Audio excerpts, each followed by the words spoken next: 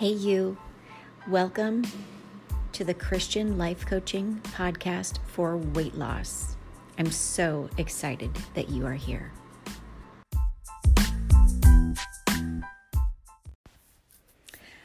Hello. So, you're probably not going to be super happy about this title, about this topic, but it is about your moral backbone. No, not your background, your moral backbone. And it's so good. It's the coaching I wished. Is wishing Christian like? Anyhow, I wish I had this. I don't have any other word to explain this. I wish I had a Christian life coach for my weight loss journey to tell me and to teach me about my moral background and to tell me that my morals and values matter.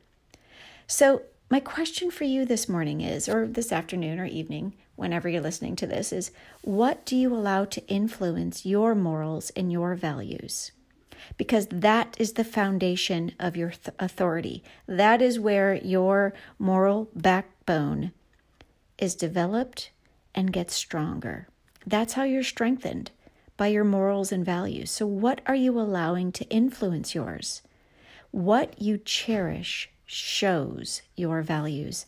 And I can just tell you from experience, I valued and cherished for so long that number on the scale. I valued and cherished weight loss to be easy, for God to just let it be easier. I had no idea that I would one day value and cherish God making me stronger. I could talk for days on that. 2 Chronicles 13:8 teaches us to consider carefully the things that you cherish in this life. If you value anything, even a number on the scale, more than God, it becomes your golden calf, and it will one day drag you down. And we know this is true. I know it's true because I was dragged down with my fat pants on and all of it because I had made a golden calf an idol that I worshiped on a daily basis of my weight loss journey. And it did. It drug me down. If that is you, let go of anything that interferes with your relationship with God. Do not put sin in a physical form and carry it around with you.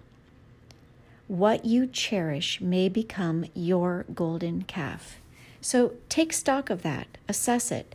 I know for me, I used to cherish. This is going to sound crazy, but I'm just being real with you here. I used to cherish alcohol and numbing out to escape life. And I used to cherish all of the foods and eating out and watching TV and vegging out with a snack and hanging out with any and all of the people. I had made a golden calf in so many areas of my life.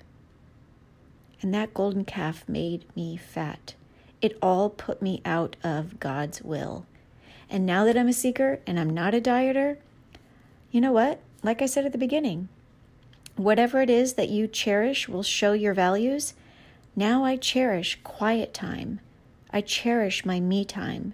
I cherish structure and obedience. I cherish my God voice. And all of this gives way to God. It gives Him the ability to position me for blessings.